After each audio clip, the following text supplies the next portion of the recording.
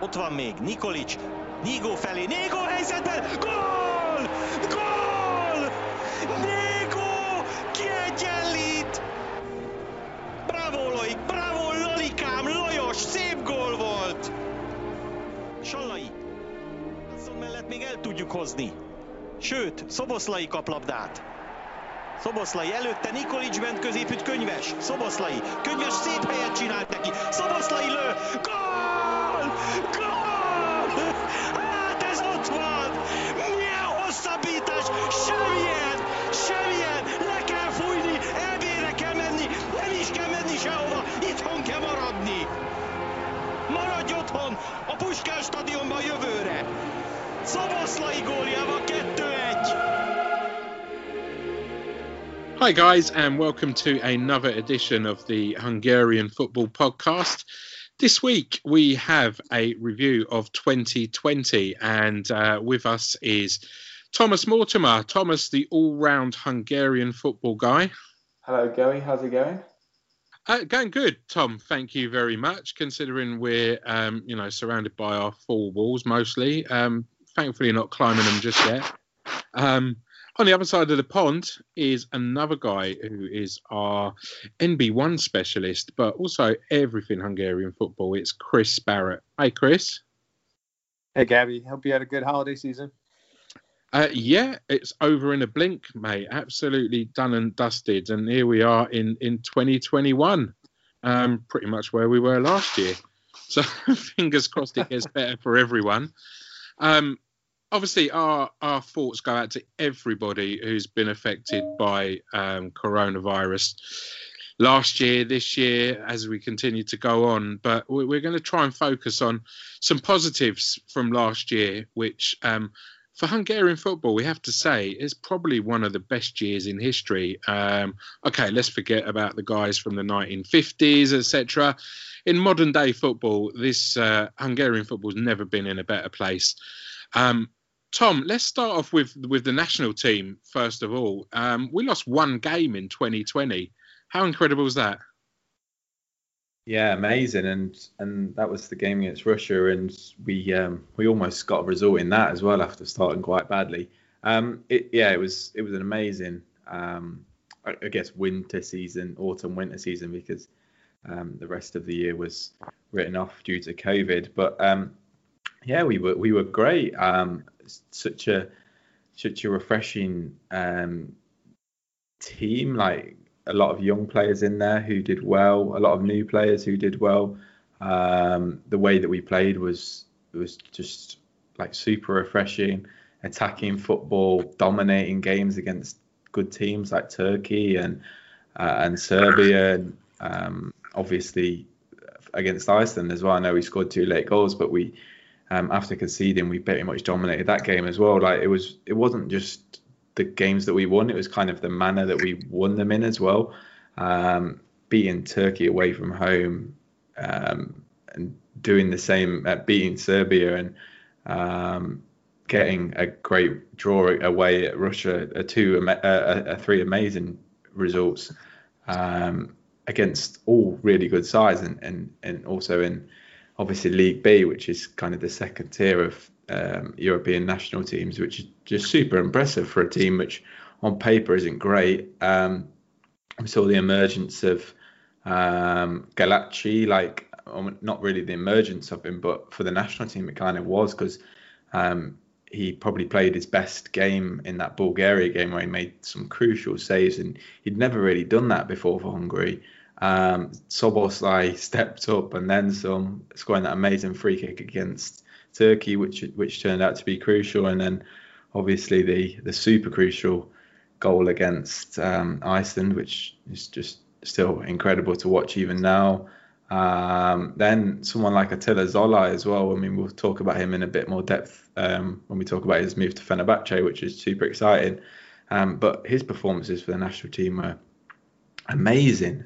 He kind of came out of nowhere, really. Playing in Cyprus, did all right at Mezikovic, but he was never amazing. But when you see him for the national team, it's like, oh my God, this guy, he's class, he's so good. Adam Long even came back into the fray. I slagged him off countless times on this podcast, but he was absolutely, it's like Maldini at the back, or someone like Phil Neville. Incredible, really. And yeah, it was just, super, super exciting, super refreshing. And hopefully, long may it continue into 2021, because it's a big year. We've got World Cup qualifying, all the World Cup qualifiers this year, and obviously the Euros as well in the summer. So yeah, super exciting stuff to come. It's fantastic. And Wishing Fish pointed out on Twitter, Tom, earlier, that our current national team defence, in terms of the clubs that they play for, all potential Champions League clubs, with obviously Leipzig giving us our goalkeeper and Willy Orban. And now, obviously, we'll move on to that a bit later, but Fenerbahce providing a couple of defenders as well. So considering how bad our back four has been for years and years and years, what do you make of us having a potential, 5 players there that could be all in the Champions League next season? Yeah, it's really mad. I think it's obviously great to see Willy Orban playing for us, but I mean, he wasn't brought through the Hungarian system, and he's not. He didn't. He has kind of no experience of playing in the Hungarian league or anything. But for Attila Zolai, like, to play for Mezőkövesd, and he did.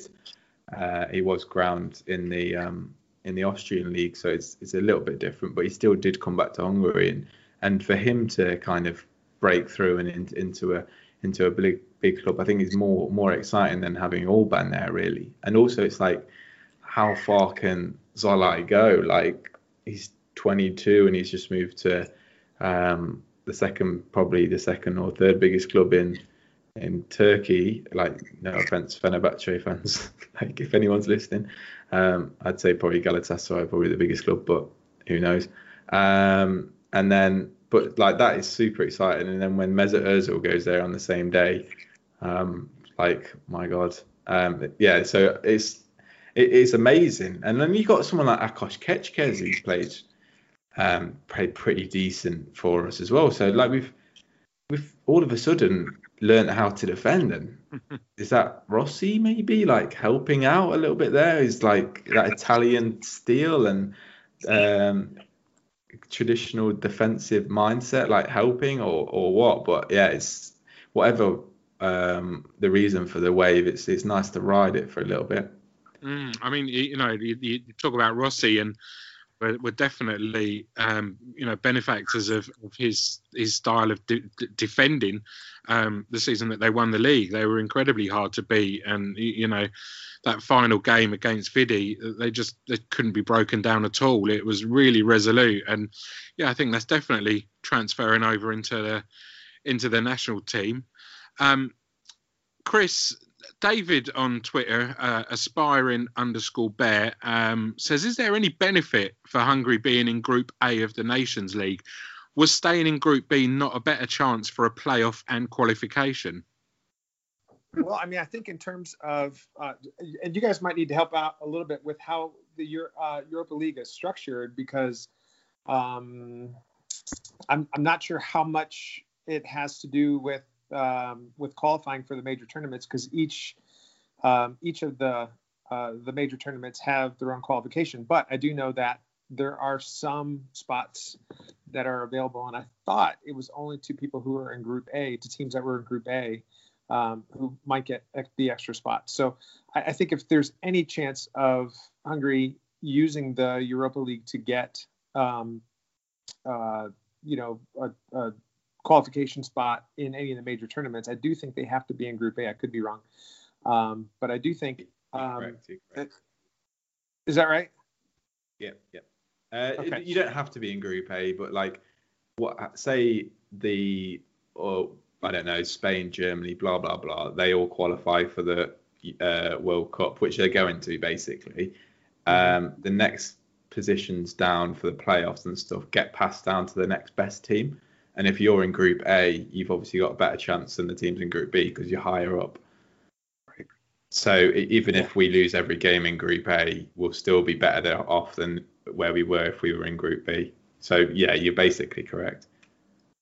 Yeah, and so that being said, thanks, Tom. Just for clarification, but that being said, I mean, I don't know. I thought the idea was to consistently be kind of pushing for, being a top club in Europe. I don't know how realistic that is, and I think it feels better to win Group B than it is to languish in a Group A and get hammered every time we go out against the larger teams. But strictly to answer the question in terms of playing in Group A, I think our chances are better of getting into the playoffs. But if we're getting hammered every week, or not every week, but every international weekend, I would just wonder what it does for the confidence of the team. Now we're looking at it, as you mentioned already, Tom, and you too, Gabby, that Hungary lost one game in 2020. The worst year in a century, and Hungary does the best. Is that not the most Hungarian thing in the world? And so with that, I think part of it had to do with, I think we were within the wheelhouse of the competition that I think this team can really effectively play against. Can they beat top nations across Europe? Yeah, I mean, but I don't think consistently, and I don't think that they have the talent to do that on a regular level to keep them in Group A. I think that they'll be kind of bouncing if they continue to play the way they have been, and they're looking pretty confident right now that they bounce between the top of B and the bottom of A.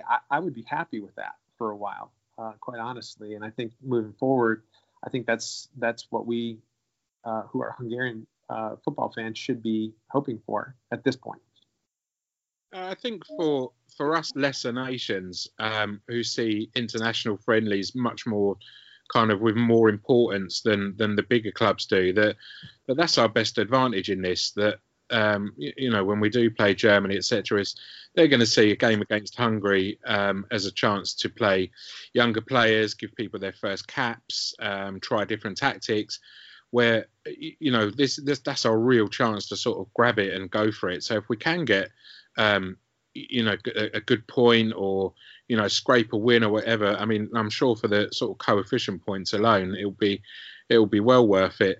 Because obviously the games that aren't going to be Nations League weekends or weeks now as they are going to be World Cup qualifiers. So like the importance of those two games is going to be incredible. So yeah, I think it's a big fingers crossed that we do well, but it's hard because we've built so much and now the expectation is just is not there again. And like you say, whether that rubs off onto the players and they go out thinking, we're going to lose, it's a tough one, really. But I don't think Rossi's going to stand for any of that kind of attitude. So it's just that Hungarian pessimism sneaking back in. Tom, another one from David. This is a little bit deeper, and you're exactly the guy to answer this. Some of the stuff you've done previously on the politics in football in Hungary has been really, really good. So his question is, how can one reconcile the political background of Hungary's recent successes? It's hard to argue that Orbán's football obsession hasn't helped a huge amount. So as a fan, can one separate one from the other? Great question, David. Really, really like that. Yeah, it is a great question. Really tough. This might take a little bit of answering, so please bear with me. It's also, I think the way he says reconcile, I think before I answer, I think I need to kind of clarify how I think about Orbán. Like, I'm not his biggest fan. I'm sure that people listening to this probably are. But like, I just don't agree with basically what he stands for. Like his Christian values.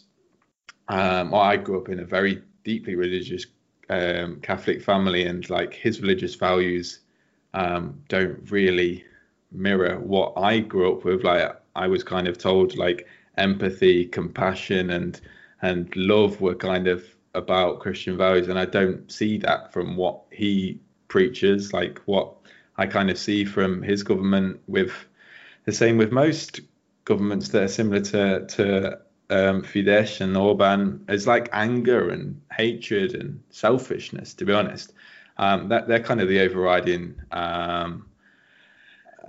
emotions that kind of come from his rhetoric and what he purports to be Christian values. So, like, I don't agree with him at all. But like he says, Hungarian football is improving. And how can you reconcile that if you don't believe in what he does and his politics? It's tough. I think what we need to do, like, because I mean, it's also important to clarify that there is cronyism that is at the heart of Hungarian football. Like, there's no doubt about that. I don't want to say it's like corruption, but it's definitely cronyism. Money from the EU goes into inflated building contracts, which are created. These contracts are created to build football stadiums and build academies, and the people that are building these stadiums are friends with the government, and where that money goes after that, it's probably libelous to say where it goes, so I'm not going to, but it's interesting where it does go because we don't know. And for the reason why he's doing it, like politics in so many countries is at the heart of it is kind of this, it's just selfish. Like, the people who are running the countries are doing it for selfish reasons. They don't really do it for the greater good and for the people. And I feel that that's the way that kind of Orban is, like, and you see that with the cronyism, for example. And I think also he wants to create a legacy, like most politicians of his ilk, wants to create a legacy. And I think he sees football as being part of his legacy. He knows how important football is to Hungarian history. He probably knows that if you say you're Hungarian anywhere in the world, the first person they'll think of when they speak to you is Ferenc Puskás or Attila the Hun. Like, they're the two people that any non-Hungarian person would think of when you speak to them. And probably the biggest thing that probably speaks to most people is the Marty Magyar team of the 50s. That's how ingrained, like, football is into Hungarian status. And, like, Hungary can't compete on an economic level. They can't compete on a military level with the nations around the world. But on a football level, they can. Like, they're not at the moment, but they can make themselves stand out and be seen by the world on a football level. Like, football's a great leveler like that. You look at someone like Croatia. Croatia's got a smaller population than Hungary, but they got to the World Cup final in the last World Cup. So I think Orban sees that, and if he wants to create a legacy, he knows that football is a great way to do that. And I'm not saying that he doesn't love the game. I think he really does. Like, he goes to Hungary away games, which is crazy. He goes to basically every World Cup final. He goes to every Euros final. I'm sure he absolutely loves the game. He used to play, obviously, with Feldschut. But people are multifaceted, and he's not doing it just because he loves football. He wouldn't be able to get away with it. He's obviously doing it for economic reasons, and anyone who denies that is just being disingenuous. You even if you've been like the biggest Orban supporter, you can't deny that he's not doing it for economic reasons. The tough question, like he says, how do you square that? I think it's self-sabotage to not enjoy Hungarian football because of the politics. Like, I think it's not really the right thing to do. Like, it's not about Orban. If Hungarian football gets better, it doesn't just make Orban happy. It makes everyone in the country happy. It makes everyone proud. It shouldn't be in a nationalistic way, which, oh yeah, Hungarians are better than everyone else, in the same way that British public people in like the EDL think, oh yeah, English people are better than everyone else, and American people like the KKK and Proud Boys and all that kind of stuff think that better than everyone else. So you shouldn't do it in that sort of way, but you should be proud of your heritage. You should be proud of what your country can achieve. And that's the same way with football. If Orban makes Hungarian football better, like, we should go along with the ride. Like, we should protest why it's happening and how it's happening. But we should also be happy about what is happening, because, like, why wouldn't we? Like, if you see Szoboszlai delighted and the team delighted after that Iceland game, that's got nothing to do with politics. That's just people who are compatriots who are happy that they have made everyone else happy in the country. And that's one of the great things about football. Like, it can bring everyone together like that. And I think to boycott or sabotage that is just not the right thing to do. And I would say that most people in football, the players and probably a lot of the coaches, probably don't have that mindset. We spoke to Gabor Kirai on the show last year, and he didn't have a go at the MLS, but he was kind of hesitant to credit them. And I think probably a lot of people feel like that way, but they don't want to speak out because it's not worth it. But you speak to people in the game, you speak to analysts, you speak to footballers. I know a couple who play abroad who don't believe in what the government talk about, but they are happy to play for the nation because that's what it's all about. So I think that's my opinion. I think there is probably some hypocrisy as part of that. Like, there is going to be, but like I live in the UK, and like my half of my family is British, and this country was basically made rich by colonialism, but I still very much am proud of my British heritage, and I'm very thankful to be living in this country. But it doesn't mean that I'm not kind of aggrieved by how it was built and its past. And I think that's the same way that we should kind of see Hungarian football. I think we should challenge why it's happening and how it's happening, and especially for the average common Hungarian person, where their money is basically is being lost to cronyism. But we should also celebrate the fact that Hungarian football is part of our culture, and it makes us happy. And I hope that answers your question. Absolutely lovely stuff, Tom. That's brilliant. I definitely think In the Offing is a whole episode on the politics that goes on in Hungarian football.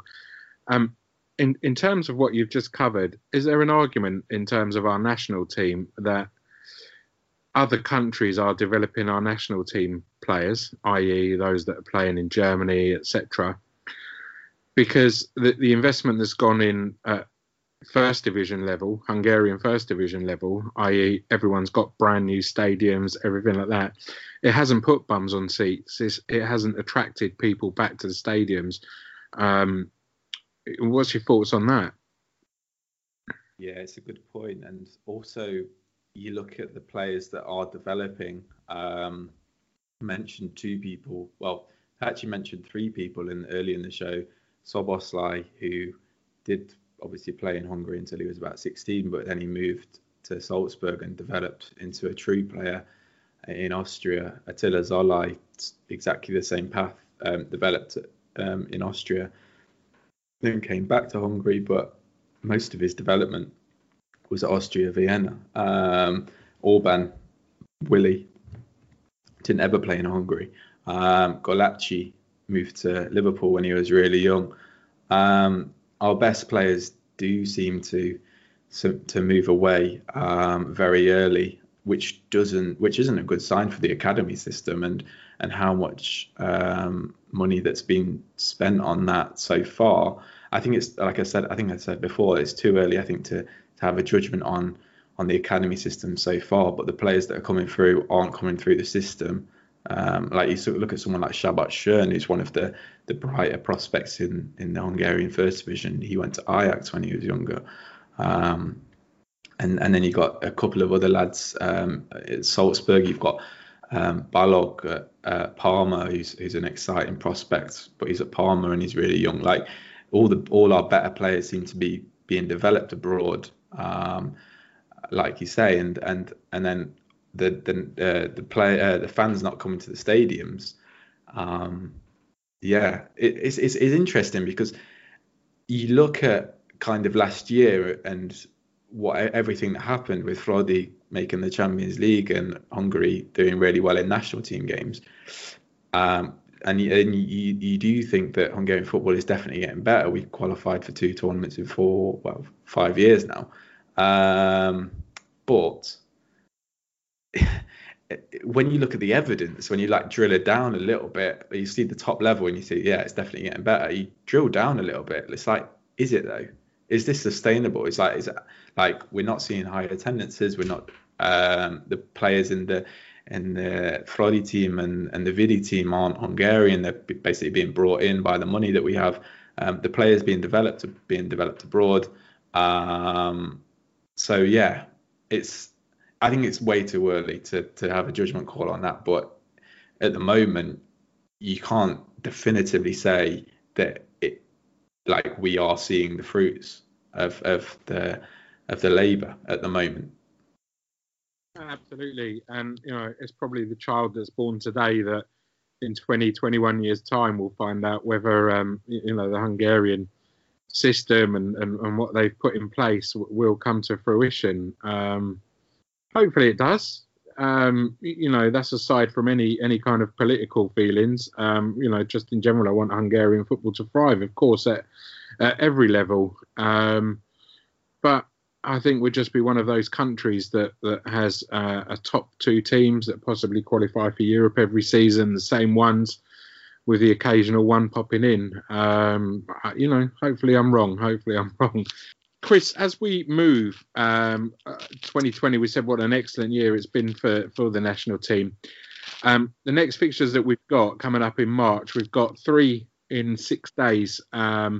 Poland, San Marino and Andorra, which are our 3 preparation matches, albeit qualifiers for the World Cup as well, before we head off to the European Championships. Chris, what do you think we're going to see in those 3 games that will give us clues to the squad that's going to go to the European Championships? Or do you think we can already write that squad now? I think that's a really good question. There's just so much that's happening right now with players and playing time and all that kind of stuff. I think you don't want to mess too much with success, right? You've got a team that's playing really well together. You've got players that are feeling really comfortable on the international stage together. Tom might be able to speak a little bit more to certain people who might come up, but just in a general sense, first of all, that's not a really difficult 3 games. Now, obviously, Poland, I think Hungary's playing at home against Poland in the first match. That's probably going to be their biggest test, but playing at San Marino and Andorra, now again, a couple of years ago, Andorra was a nightmare, but I think with our current side and the way things are playing, those should be matches that I think Rossi can take a look at some players and see, how he might feel looking ahead to the Euros during the summer. I don't think it's a bad set of games for them. Like I said, if they really want to be competitive, I think they need to throw out the best team or put on the best team that they've had against Poland. Kind of see how they go there. That'd probably be a tough game. And not to say that they can't win. I think they can. But once you get through that and you go to San Marino and then to Andorra, I really think those are going to be the games where they're going to be able to take a look at maybe some fringe players or some other players that he wants to look at to give him some depth. But looking towards the summer, I do think that what we see right now is probably what we're going to be looking at over the summer, bar one or two. Excellent. And Tom, obviously, as Chris mentioned there, we're at home to Poland. Considering how most people think that group is going to pan out, does that make this a must-win game? I think if we drew that game, we'd have to beat them away. The teams in the group, it's kind of good in a way because everyone is beatable apart from England. But then that means for Poland, you just don't see them dropping points in any of the other games. They're not going to drop points against San Marino and Andorra, or unless something miraculous happens. I know we did, but they've got Robert Lewandowski. Surely he'll score one against them. I think they beat them they beat one of those teams daft in the past, and Lewandowski scored about 6 or something. They're not going to. It's very unlikely they'll drop points. Albania, and they were okay a few years ago, but I just don't see them posing much threat in this group. They're not quite the same team they were. And then I think it's just on these Poland games really, and at home, like you say, I think it pretty much is must win. If we draw, like I say, it's going to put us in a difficult position, because probably by the time that we play them in the second leg, there'll probably be fans there as well. So it wouldn't be an easy trip to go to, having to win there to have a chance of finishing second in the group. It's tough, isn't it?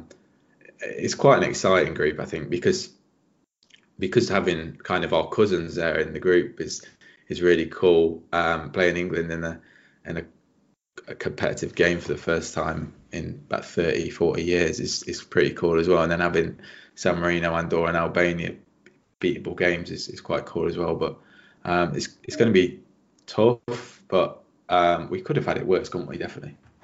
Definitely. Historically, against Poland, we've played each other 32 times. Hungary have won 20 of those, 4 draws and 8 defeats, outscoring them with 87 goals to 39. Obviously, this is pre-Lewandowski, like you said, but encouraging. I'm going to take any stat I can in the lead up to this one, and that one definitely gives me a lot of encouragement.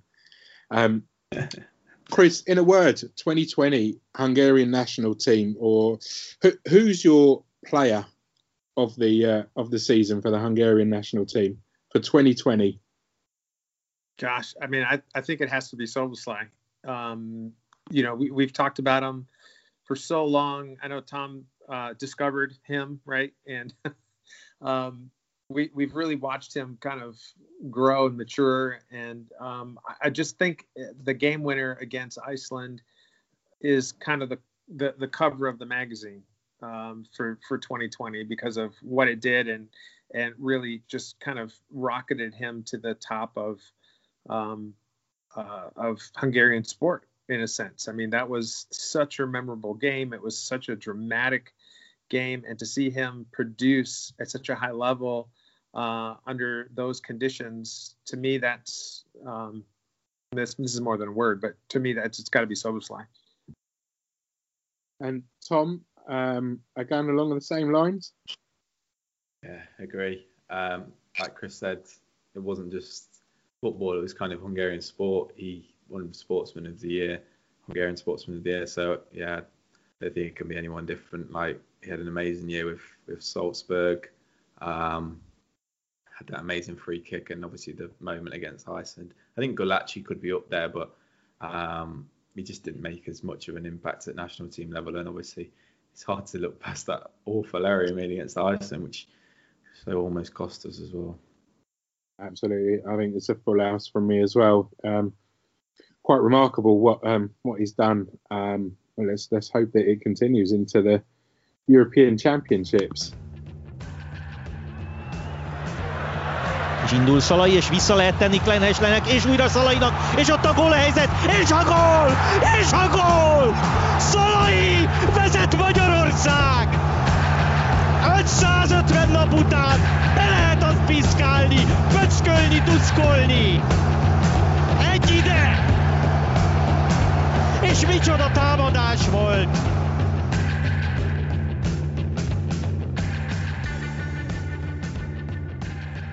So, guys, moving on to the Hungarian First Division, a bizarre 2020, one that saw pre-COVID teams looking like they were getting relegated, and after lockdown, looked like they were going to become champions. It was such a bizarre ride. In the end, Fradi won it as you know at a Kante. Was it 13 points in the end? They won it by. What has been your standouts though for 2020, Tom? Obviously, we've got the start of this season and a full fixture list from last. What's been your sort of highlights of that season, if any? I wouldn't really say anything in MB1, but like I think just Fradi and like no offense to MB1, like it was just kind of a Mezikovic were good fun for a little bit, and then they went off the boil after that cup final. They were a good story. Puskás were a good story at the start of the season. Like I almost liked them for a little bit when they were playing the youngsters, and it's good to see like the emergence of the youngsters. We spoke about that a bit on the last pod. But I think it's just Fradi really. Like I know not everyone loves them. They are very much a Marmite team. But they were the story of the season. Just to have a team playing in the Champions League was really good fun, and to see that performance against Juventus, I think that was the one that's really stood out for me in the campaign, where they so almost got a draw. They went 1-0 up, and they were good against Juventus in both games, to be fair. Even against Barcelona for 20 minutes, they were decent. Against Dynamo Kiev, both games, beat Celtic obviously in qualifying, beat Dynamo Zagreb. They are for me. That was really good fun. I really enjoyed that campaign from them. Vidi did all right in Europa League. I think it's fair to. I don't think I mentioned that on the last pod, which is maybe a bit bad, because they beat that French team Rennes, which was really good to be honest. So yeah, I think just Europe was pretty exciting. And Fradi in particular, just made us excited about the Champions League. Chris, at the opposite end of the table, we said goodbye to Kaposvar, we said goodbye to Debrecen. Debrecen have taken to NB2 like water off a duck's back. They will certainly be back in the First Division last season. Do you think they needed that to reboot the club? I don't know. You can go either way with that. They came so close for so long, staying up, and I think they got lucky on a couple of occasions. It's a good possibility. I think with that, the club their size, with their pedigree, going down to NB2, obviously it made them look inward. I don't think they broke the bank or anything like that. I think they just probably needed some direction. But they're, when you asked Tom the question, what was the thing that stood out? They're really the team that stood out for me, I think, last season, just because of how crazy that relegation fight was towards the end, and the fact that they did drop, and it was this collective gasp of, oh no, Debrecen's going down. Who would have thought? A team that of that size and with that kind of reputation in years past. I think it's something that they've been knocking on the door of NB2 for years, and it probably did them a little bit good to get a dose of reality, kind of that cold shower, so to speak, and hopefully their next trip back up, which looks like it'll be next year, will give them some perspective in how to run the football club moving forward. And I think we're seeing that a little bit now with Diazjor as well this season. I know we'll talk a little bit about what's going on at that club in a little bit, but it's a good possibility that some of these teams, I mean, even Újpest last year was at death's door. So for a time, and we've got some clubs that have kind of been sucking at the teat of NB1 for a while, and the fact that they're flirting with going down to second tier, I'm hoping it's changing the way they look at things and maybe run the club moving forward, because it's not automatic anymore. There are some good clubs that are coming up that really want to stay up and they want to have that experience in NB1. We're looking at like Zalaegerszeg last season coming up, and some people thought, well, they're a good club, but it's likely they may go down, and they surprised a lot of us. So it's hard to say moving forward, but I hope for their sake that they come up and stay up. It's strange looking at the outside the top five. It was Újpest and Honvéd that kind of came closest to knocking on the door. Honvéd obviously won the Hungarian Cup last season, which was quite a remarkable feat for them. This season they're looking like relegation candidates. Already been a manager change. What do you think's gone wrong for these? Újpest are in the same boat, really. They're kind of 9th and 10th in the table. Where do you feel is going so wrong for these guys? I know we've asked that question pretty much every podcast, but nothing's changing. Újpest. We looked at Újpest last season and thought, where are they heading? And honestly, it hasn't been that big of a surprise that they've struggled. Now, towards the end of the fall season, they had a little bit of a comeback. I think it's nice to see Michael Enning back in, formerly from Vasas. I think he's going to do wonders at that club. As much as a manager can at that club. I still think it's going to be a miracle for them to stay up. But, if you look at a team like that and some of the players that they've brought back in, Beridza, who I've always liked, him coming back, I think was a good move for them. But, Shimon has had a really good year. There's some really good players on Újpest, and they should stay up. The question is, are they gonna respond and turn things around in the spring? Same thing with Honvéd. Honvéd, we've poured over their roster. Their players are good enough to be top 3, top 4 in this league. And I guess I'll just hand it to the fact that Bonac doesn't belong in B1. I think he's had a shot more than once, and I just don't think he really clicks in this league. And the amount of time that Pichon has been there, and now he's taken it over. I hope for their sake that they stay up. But I can't imagine a team with players like they have. Can you imagine a team with Daniel Gazdag moving, going down? There's just so many good players on that team. I don't understand it. I'm hoping that they do turn things around. I do think they have the players to do that. But one thing that we do know about this league is that anything is possible. Other than Fradi, winning the league, that's definitely going to happen. But anything else is possible, and there you go. Absolutely. And, encouraging signs for both Honvéd and Újpest is that at the last 5 games, they've both only had 1 defeat. So they're they're turning a corner as such. Obviously, we say that again so many times. It's almost like 2 seasons in Hungary. You get the one pre-winter break, the one after the winter break.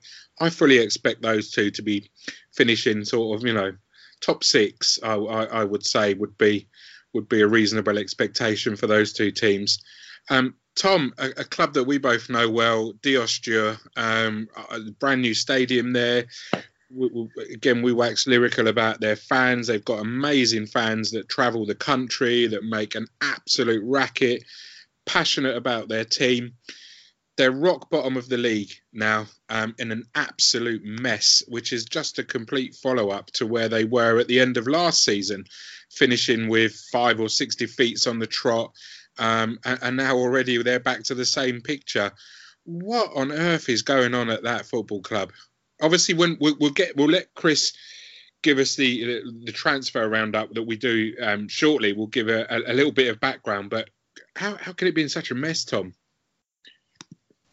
I don't know. They're always a bit like this, aren't they? Like, I mean, for such a big club with such a big fan base, a great fan base as well, it must be said, they're always kind of just a second division team or a middle of the road first division team. Like, you just expect them to be better than they are, but they're kind of not. Like, a little bit like ZTE, really. I mean, ZTE have won titles, which Diosdjo haven't.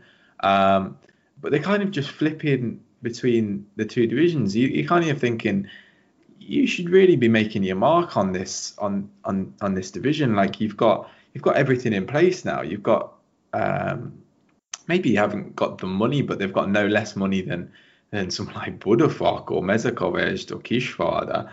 And they've got a better squad. Like, some of the players they have, I love Rui Pedro. I think he's a quality player, and at his best he is class, but like, he's too inconsistent. And their whole team is like that. They've got a lot of talented footballers who are just too inconsistent, and they're just like that as a football club all over. It's almost like a mentality problem that the club just have.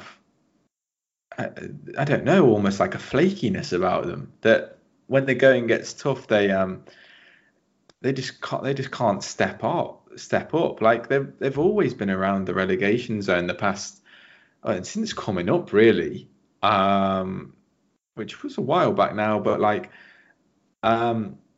they've just flitted around the bottom half more often than not, sorry. And obviously they had the Great Escape a couple of years ago, and last season they were pretty close as well. Like, and now I guess the chickens are coming home to roost a little bit. But I don't know. I honestly don't know. It's so hard to put your finger on. Like, they do this, they change their managers all the time, and now, well, I guess what Chris is just going to talk about in a bit further depth. Now they are going through something that we don't really see that often in Hungary, where like, they're just going mad for Croatians. It's funny. I remember a really left field football player. So this is going back 10 years, maybe, something like that. It was a Japanese player called Honma that played at Diosdjo. I don't know if you remember him, Tom, and spoke to him at the time and said, "How on earth have you ended up here, at Diosdjo?" And he said, "Oh, trust me, this club is going places." So no Japanese wisdom there, anyway, as he and did the rounds around. I think he ended up in Friday as well at some bizarre point as well. But yeah, he was at a lot of random clubs in Hungary one day. I remember him, but I can imagine he can get taken in by the Diosdjo, because like, he probably saw the fan base and the football culture there, and all the and kind of the good players that have always been there. They've always had great players. I remember when they had Luque there, and then obviously Fernando was a great player. Like, they've always had good players. They've just been a random team. Like, Luque was there when they were in the second division. Yeah, it's strange. Very, very, very strange. Answers on a postcard, guys, to how do we solve the Diosdjo crisis? Or maybe Chris will have the answers to that coming up very shortly anyway. Another two contrasting teams this season, Chris. So MTK and Budafok, the promoted sides. Budafok were out the traps like racehorses. They were absolutely so refreshing to watch and see. And we they've gone backwards now and have ended up in the relegation zone. But MTK currently, before we kick off again this weekend, are third in the table. What do you make of those two sides? Yeah, I think Budafok is that team that caught people by surprise. And I kind of felt like we thought a little bit about this with ZTE last season, where, they were playing teams that didn't really know how they played, how to approach them. They were kind of digging in. They were playing really well defensively.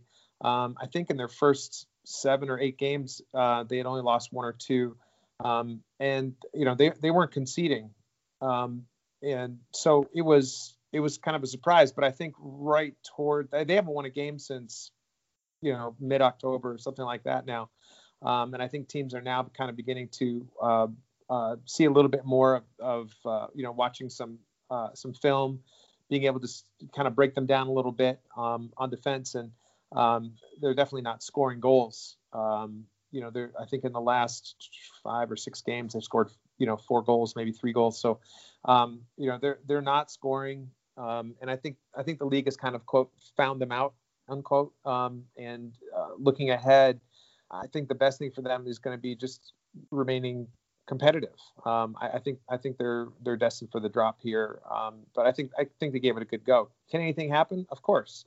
They're only 2 points off right now, but I just don't see it. They just don't have the money. They don't have the players.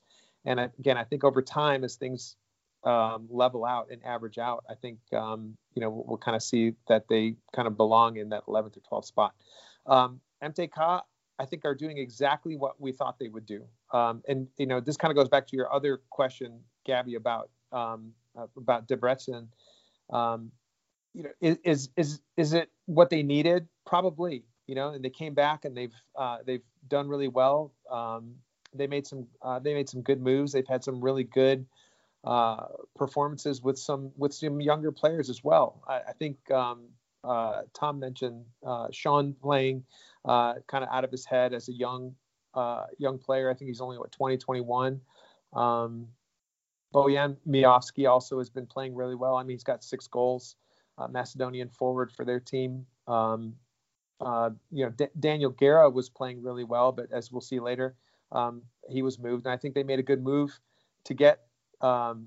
I don't want to get into all that, but I think MTK is doing the right thing. I mean, they're playing with a good balance of players, and I think that their move to get Varga over the winter break is going to be just kind of what they need, that kind of veteran presence up top or on the wing at least, to keep them going at least on the attack. But I don't think they'll end up in third. I think that they'll definitely be top half of the table, but they're looking good and they're playing well, and I think that they're moving in the right direction.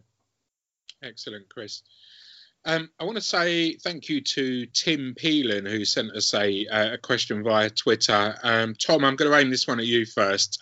Is who finishes third in the league and who gets relegated? Yeah, tough one. I think I agree with Chris. I think Budafok are going to be the ones in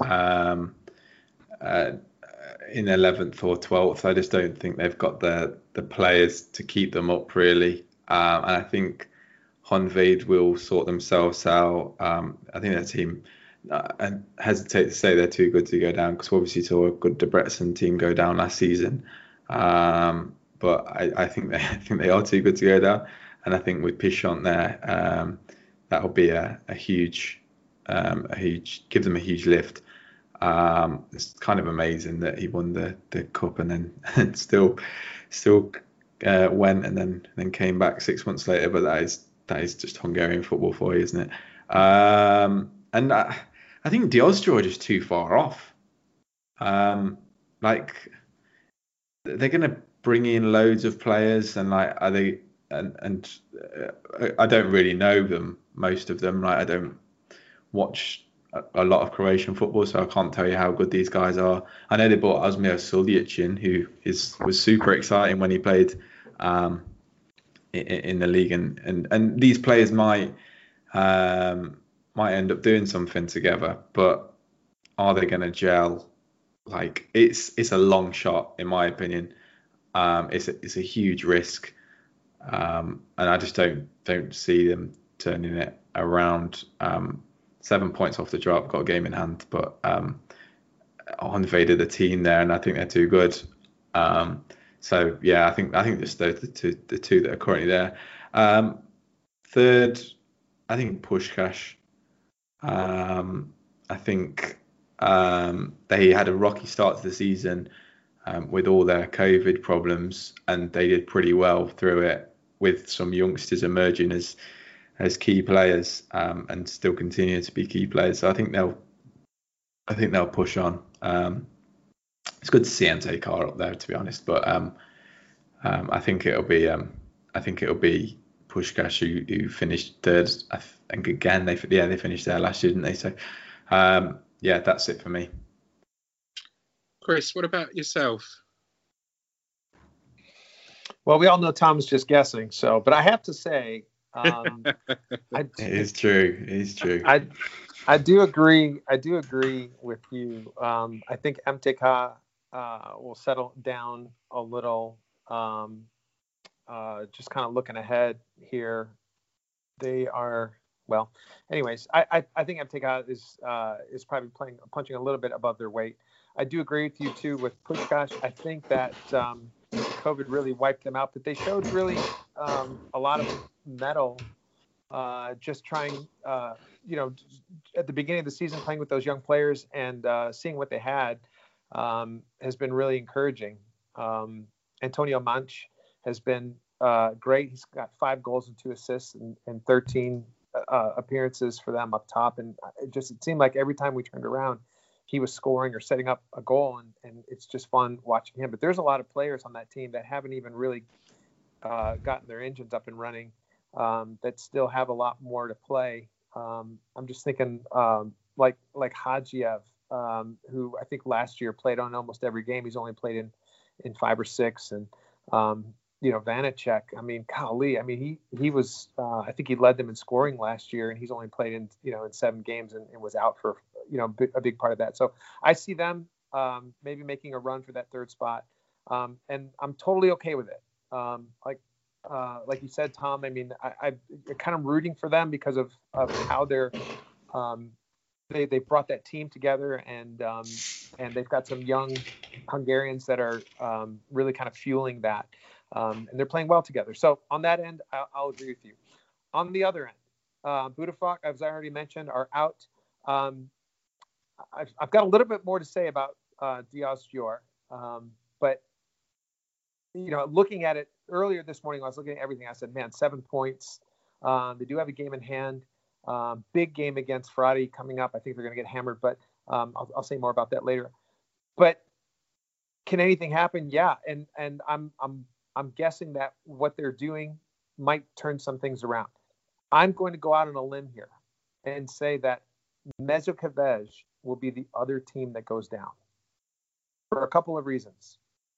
One, in terms of where they're at as a team, I think anytime you bring in Attila Pinter, you've thrown up the white flag, right? Yes, he's done some good things. But I mean, I saw at the end of the season, at the end of the fall season, they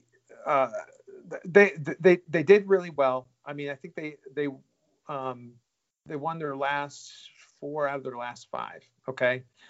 Am I wrong in that? No, I think I'm right in that.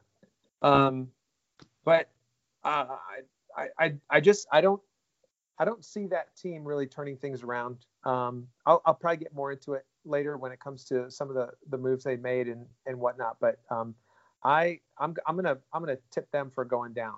I feel like they are a year removed from just a miraculous season. I think they've lost that mojo, and I think we're going to see it early on. Mark my words. So that's it. Apologies for the crashing and banging that you heard in the background. I think that was the MTK Ultras kicking Chris's door in after his prediction that they'll have a massive fall from grace there. Myself, who am I going to go for? Well, mine's a bit left field like yours as well, Chris, because although they're sitting 5th in the table, I'm going for Kisvárda to go down, much to the delight of Tom. And I feel to go down is going to be Kisvárda and Budafok. Kisvárda, out of their last 5 games, have had 4 awful draws against teams in the bottom four there. I just don't think they're good enough at all. Punching well above their weight, yes. I think they're going to go into free fall this second half of the season, and will unfortunately, stick with Budafok there to go down. Third place as well. We keep saying this, but we're going to get into the transfer talk. I think MTK are gonna stick in that third position. I genuinely do. I think the business that's done was bad, but then got a whole lot good again. So I'm going with eyes. Let us know in the comments, guys. Once the pod is out there, we'd like to know what your feelings are. It's really strange this. There can't be many leagues in the world like Hungary. So currently, fourth place at the minute are Puskás Academia. Their goal difference is -4. The top three all have plus goals. Fourth place, we start to get into the minus. And everyone's on a minus until you get down to 10th place Honved, who are on +1. How bizarre is this league? It just always something happens that's really, really, really odd. Now, we've kind of shied away from it all episode, Chris, but please, let's hear your transfer roundup. What's been going on in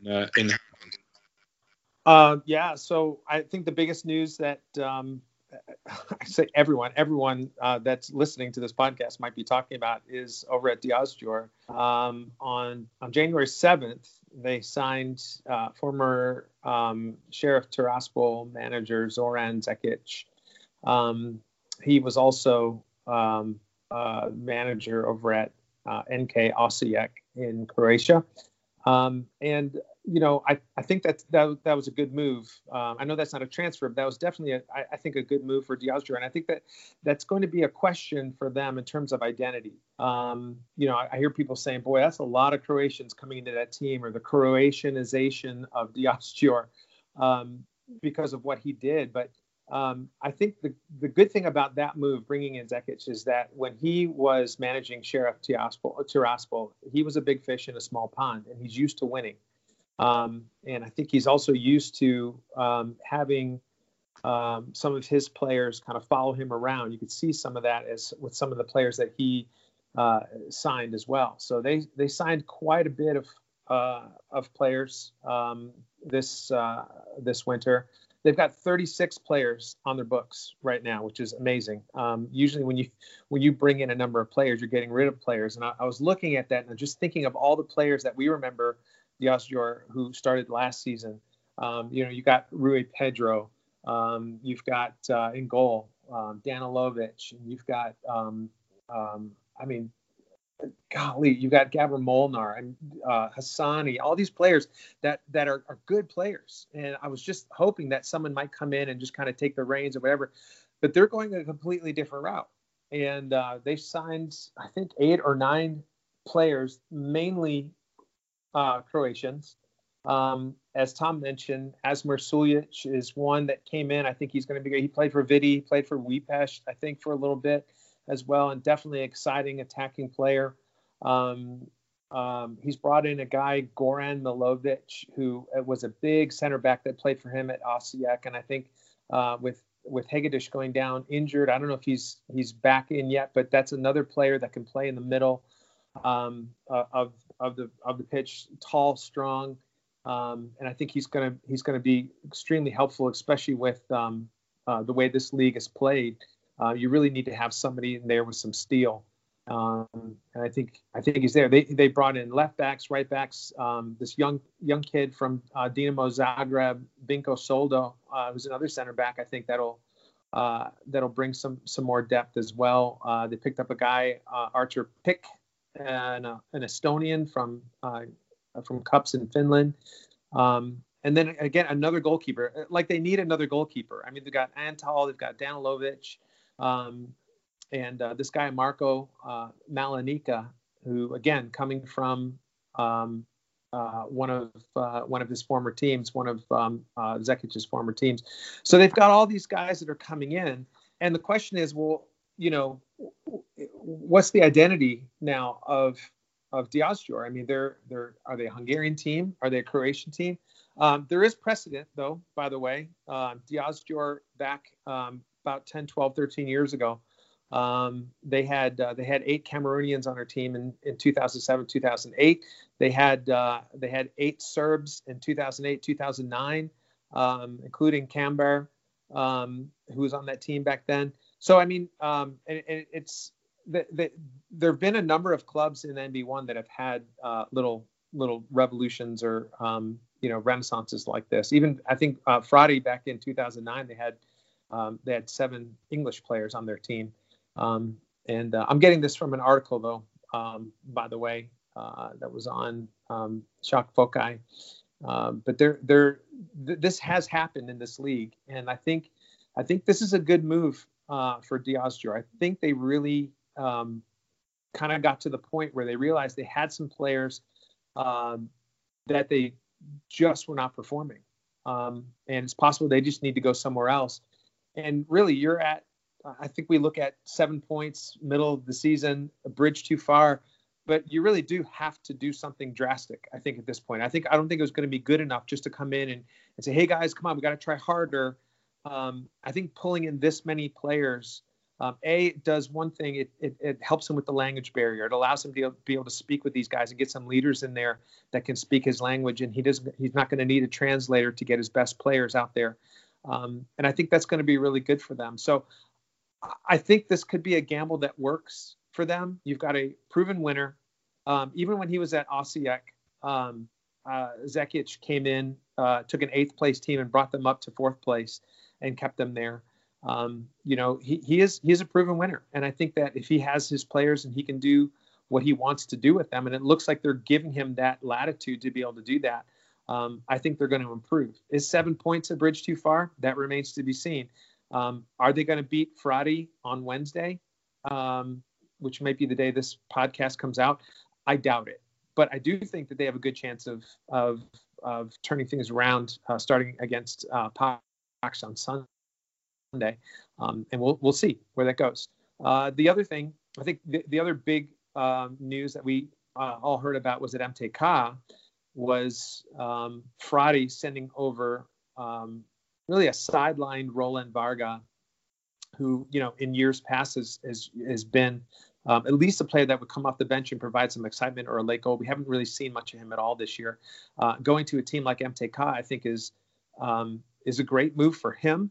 And I think what Fradi was hoping is bringing in some of these younger Hungarians and Daniel Guerra and Mate Katuna are those 2 guys who are in their I guess Guerra is 24 and Katuna is 22, 23, coming into and giving them a chance to play with a team like Fradi, being around the training ground with some of the best players in the league right now. I think is going to be really good for them. So I think that's a good move for both sides. I know that Fradi probably got a little bit of heat from, as Tom mentioned, from the league about assembling a team with a bunch of foreigners. But hey, in today's day and age, you're not going to get a team full of Hungarians that are going to reach the Champions League at that stage. It's just not going to happen.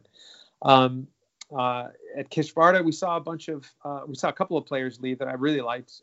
Karasiuk is one. Soukalas, who was the Greek that came over a couple of years ago. They're both out. They've signed a couple of other players, Yanis Karbalov, and another Brazilian, Matheus Leone, who just came on as a left back as well. So that'll be interesting. I know everybody wants them to go down. They're a garbage club, but I like them. I still really do like Claudio Bumba. I hope he stays in the league. And he just moved up to number 10. So I think he's planning on being there for a while. That is on his jersey. And I really do hope that whether Kisvárda stay in this league or not, that he stays in the league. Couple other things, I think. Ferhervar said bye-bye to Futax, who went to Zalaegerszeg, which I think is, again, as he mentioned, was probably a move he needed to do at the end of the summer, but maybe thought that he had a chance. No chance Didn't really play over the winter, but definitely I think is going to have a lot of opportunity for ZTE going into the spring. They also picked up, Fehervar picked up Palko Dardai, who is the son of Pal Dardai, who is their, Tom, you might be able to help me with this. I think he's their player development director or something like that. Anyways, they signed him for 4 years, 21-year-old signed him for 4 years. And I thought that was an interesting move. But he's a Hertha Berlin player. He's been playing there for a little bit as a youngster, and also signed a goalkeeper over there. Over at Onved, we said goodbye to Roland Ugrahi. Short contract, ended at the end of December. He only played in 11 games, scored a goal. I think he might be past it in this league, but probably a good move for Honda. They've got some other players, I think, that can kind of take over, and I think that they will turn things around, but Ugrahi is just kind of a shadow of himself, I think. So maybe somebody else will pick him up. I can go on, but I think those are the hot spots. Anything else I'm missing, guys? That's really, really great stuff, Chris. Much appreciated. A couple of questions more now from Twitter. If I give you the first one, Chris, while you're on a roll with this, it's from Wishing Fish again.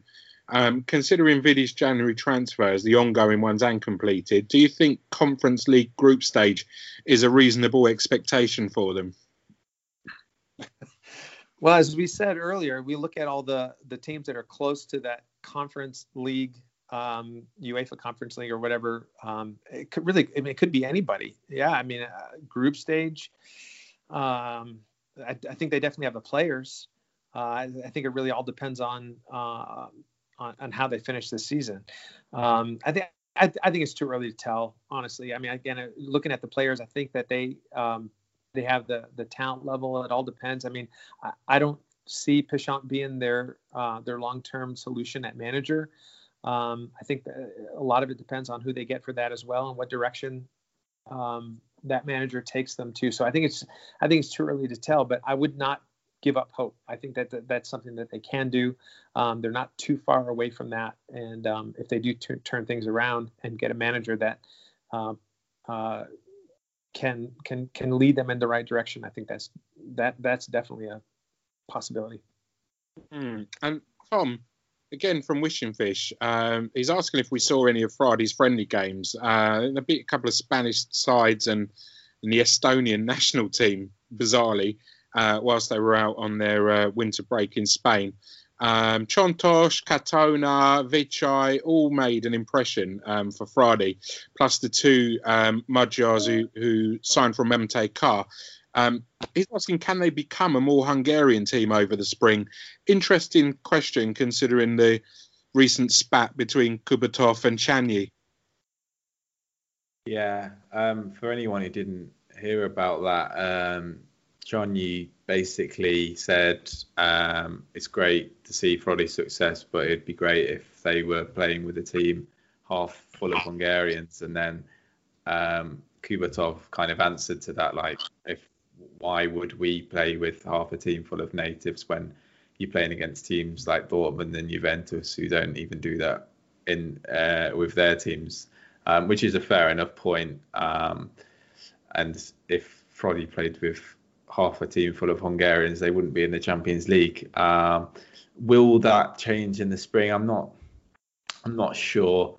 I think we may see some youngsters play a little bit more, but it's hard for them, to be honest, because how do you keep everyone happy if you're one of the better players in that team, like someone like Heister, for example. Heister's a really good left back, but he's not the best left back at the club.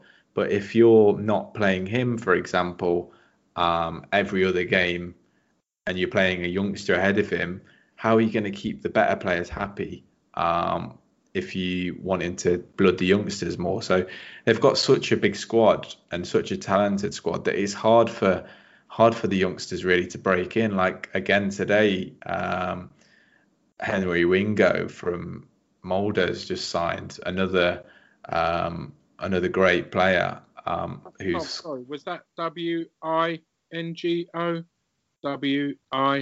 WING? Sorry.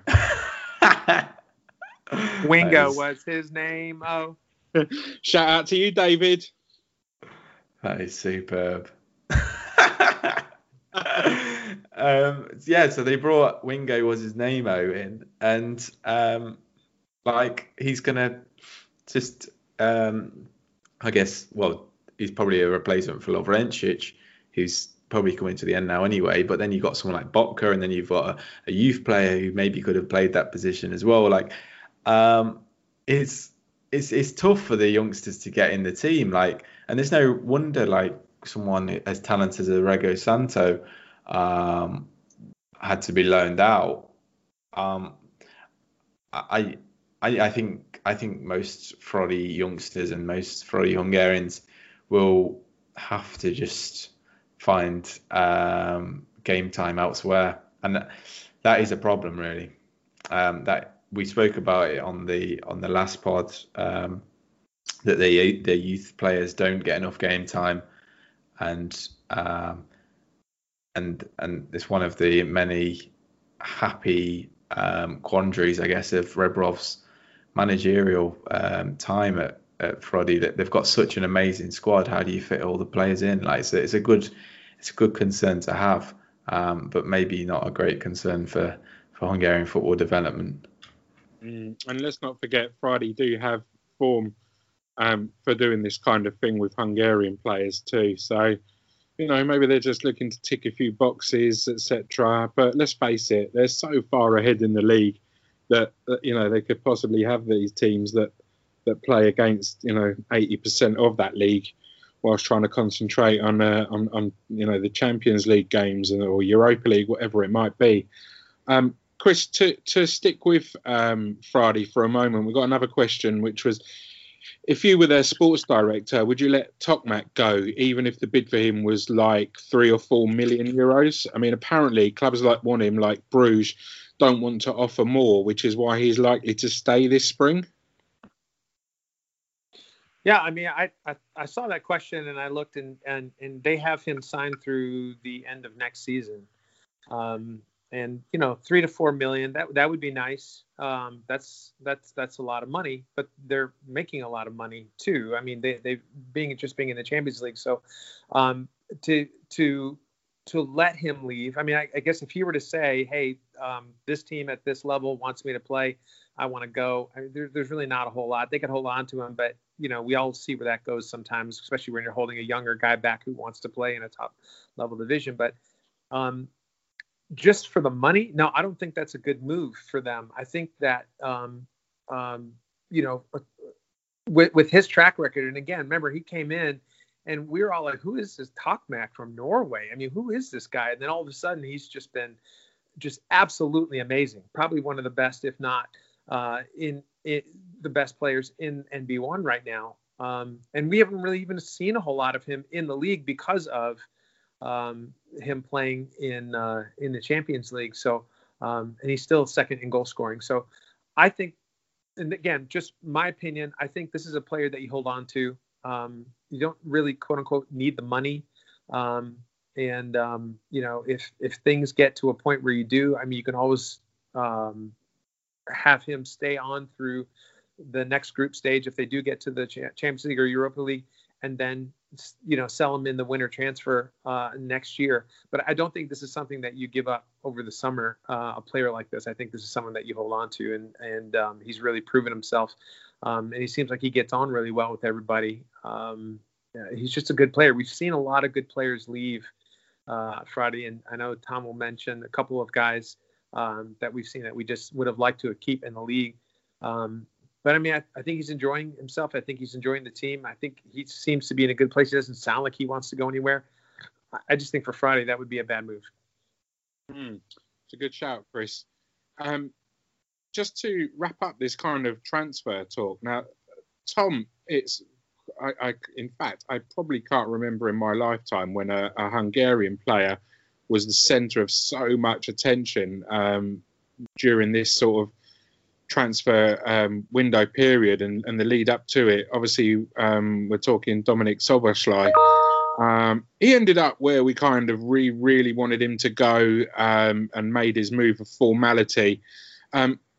It's upset a lot of Arsenal fans. It's people asking, has he done the right thing? Has he done the wrong thing? What's your thoughts on that, Tom? Yeah, it's interesting because I think he made the right move, and I've said it for basically as soon as I knew who he was and that he was going to Salzburg. When I found out about him, that I'd loved for him to just become the best player in the Salzburg team, and then move to Leipzig and become the best player in the Leipzig team, and then make the move. And he's basically done the first thing, and he's made the move now to Leipzig, and now it's his time to shine there. And I think I love the stepping stone. I love the development. I think I was super excited when it happened, to play under a manager like Nagelsmann. Is going to be perfect for his development. The Red Bull Leipzig team and the organisation of Red Bull look after their own pretty well. They give them a lot of chances. So he's in a perfect spot. What I found out over the Christmas period by speaking to someone, and this is all true, Szoboszlai really wanted to go to Arsenal. For some reason, I found that absolutely bizarre, and I don't understand it at all. But him and his agent really wanted to go to Arsenal. They have got big belief in Arteta, and they thought that Arteta was on the cusp of changing things at Arsenal, and they wanted him, and he wanted himself to be part of that revitalization of the club. And I find that absolutely bizarre because I don't see it at all. Arsenal are playing right now against Newcastle, and by all accounts they've been absolutely abysmal, and they're so inconsistent, and I don't see anything in I don't see much in Arteta to see that he's got enough to turn that around. So I don't know what they've seen in that, and apparently Arsenal weren't that interested in him. It was kind of the other way around, right? It looked like from the outside that Arsenal were the team who really wanted him and he didn't want them. But I think it was a little bit the other way around, and I think he eventually kind of I think Arsenal were a little bit interested in him, but he didn't kind of get that buy-in from the club, and then he went for the safe option with Leipzig, which in my opinion is just so much more logical. But yeah, I was really surprised to hear that he really did want to go to Arsenal. But I think if you go to Man City or Liverpool, I think there's less chance of getting in the team there. But at least you're at a club where they are amazing and they've got an amazing manager. But if you go to someone like Arsenal, let me just have a look where they are in the league at the moment. They are 11th, and they've played 4 games more than Aston Villa, who are behind, and they're 1 point behind Aston Villa, and they've played 4 games more, and they're 11th. What does he see there? I think he's kind of dodged a bullet there, to be honest.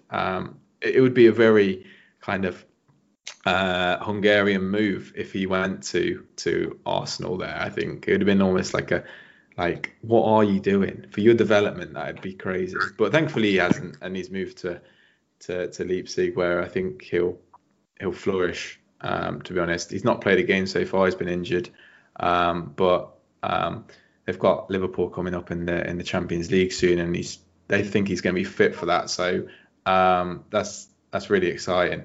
And if he can hit the ground running for the next few months in the Bundesliga, Leipzig have actually got a chance of winning the league, obviously in the Champions League as well. So yeah, it's going to be super exciting to see how he develops over the next 6 months and the whole year, to be honest. And obviously how impactful he can be for us in the Euros in the summer. I know we've got a very tough group, but yeah, he could shine. for us there. I think he needs to shine if we're going to get anything out of those group games as well. Absolutely. And, that move to the Premier League will always come in the future, that's for sure. I mean, it's not like, maybe Bayern, but, clubs in the Bundesliga aren't able to keep their best players, etc. For Arsenal, it's that, like you say, it's a strange one. If it was someone that was going to be the manager for the next, 5-6 years, buying someone like Dom and putting him in the team and bedding him in, building around him, possibly stuff like that would make perfect sense. But I just think they need that instant kind of boost now, don't they? Because it's literally unacceptable where they are in the table. So, yeah, I say I think we're all mutually agreed that it's a great move for him in terms of his development, which is obviously the most important thing now, not the league that he plays in, because we need him to be our talisman for the next 10 years, 10, 11, 12 years. So, yeah, let's just hope it does come to fruition. And talking of Arsenal, another crazy move that was kind of sprung up this week was Fenerbahce, massive signing. And I'm not talking Mesut Ozil, talking Attila Szalai. Tom, how was that move come about? Yeah, it's super interesting, that one as well. Like, when he first kind of broke through into Hungary team, like he didn't have that good first couple of games. So he looked okay against Russia, but he made a couple of real howlers in the one game that we lost this year. And then I remember Rossi saying after the game, like, Bundesliga teams are interested in him. I was a bit skeptical. And then we saw his performances after that, and you're like, wow, fair play, no wonder they are. But he seems to have come on leaps and bounds in Cyprus. In the same way as Adam Long has as well. Like, I don't know what they're feeding them in Cyprus, but like how they've developed our two of our centre backs in the past year is quite incredible. And Adam Long actually plays for Henning Berg, who obviously was formerly at Vidi, former United treble winner. So maybe it's great to be working alongside a top ex-defender there. Maybe that has helped Long a little bit. In Szalai, yeah, I just don't know. It's amazing how much he's come on. And having Bundesliga interest there is really shows how good he is. And the fact that he's chose Fenerbahce above those Bundesliga teams, it's interesting because on one side you could say it's a lack of ambition that he's gone there because he's gone to a worse league than the Bundesliga. But on another side of the coin, you could say it's actually more ambitious because you go into a top club who have top players. They have Luis Gustavo, who used to play for Bayern. They have Papiss Cissé, who was obviously amazing at Newcastle when he was there. They've got now Mesut Ozil. They've got some quality players. They always do have quality players in there. They have a lot of money, and maybe like the money was good for Szalai, maybe more than he would get in the Bundesliga as well. But if you're going to someone like Mainz or Freiburg, I guess maybe you have more exposure when playing in the Bundesliga. But at Fenerbahce, you've got a chance of winning the league. You're playing in front of an incredible fan base. You've got a chance of playing in the Champions League every season. I know like some people are a bit skeptical. Oh, I wish you should have gone to the Bundesliga, but like it's a really exciting move to go to a club that big, and potentially become a cult hero at that club. Like we've seen it in the past, like even talking like 20, 30 years ago when Hagi went there, not to Fenerbahce but to Galatasaray, and just how loved he was there. And you mentioned off air, Gabby, that Roberto Carlos was at Fenerbahce and Anelka was there, and they've had some absolute legends at those big clubs in Turkey. And I think it's really exciting for him. They have, like I say, an amazing fan base. You just see on Twitter the reaction that is the signing. Like, they've probably never heard of the lad before a week ago, and he got 180,000 likes on the Twitter page when he signed. Like, it is a massive club. Going to somewhere like Freiburg, in comparison, I know it's playing in a better league, and no disrespect to Freiburg, it's great that Scholai's doing really well over there, but this is, in terms of stature, this is another level, and if he can really cement himself as a top player there, which he potentially can, he could be winning titles, playing Champions League, and then get a move to a bigger club after that as well. So, like, I think this is, if he plays, it's a great move, and we see a lot of our players actually go to Turkey. Kevin Vargas obviously there. We've got a couple of keepers, Balázs Magyari, Gergely Nagy, Fetcherson went there in the past. He's not Hungarian, but David Lanzafama went over there recently. Like, we see a lot of players go to the smaller teams in Turkey, but for one of our players to go to such a big club, I think it's super exciting. I just hope that he gets game time. He's only 22 as well, so he's got plenty of time on his side to make his way into the team. Really cool signing. And according to a Turkish outlet, Ajanspor, the latest thing that Fenerbahce are looking at doing is a loan offer for Eden Hazard. Oh my God! And imagine that. Like, you've gone from playing in Cyprus, and before that you were playing for Mezikovic, and now you're playing, trying to stop goals while Eden Hazard and Mesut Özil are running right at the top end of the pitch. Like, wow. Amazing for him. You'd be sending that team photo to all of your friends, wouldn't you? And sealing it in a time capsule for your grandchildren to see for sure. Class. Well, guys, we did start this podcast off saying it was a review of 2020, and we've gone off on lots of different tangents. But believe me, this show is never, ever scripted. We do this completely off the cuff. 9 times out of 10, the guys have no idea what I'm going to ask them. It's just their pure knowledge and enthusiasm for Hungarian football that makes this the podcast that it is. Guys, we'll be back very soon with the next episode. Love the comments from you. We love the questions. It'd be great, actually, if the next one or an upcoming one will be a purely question and answer show. Can be absolutely anything you like, revolving around Hungarian football, whatever it might be.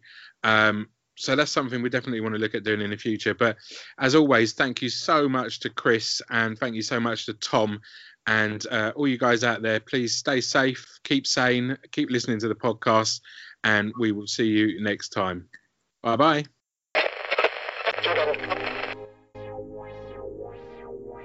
Stay safe and keep listening to the podcast.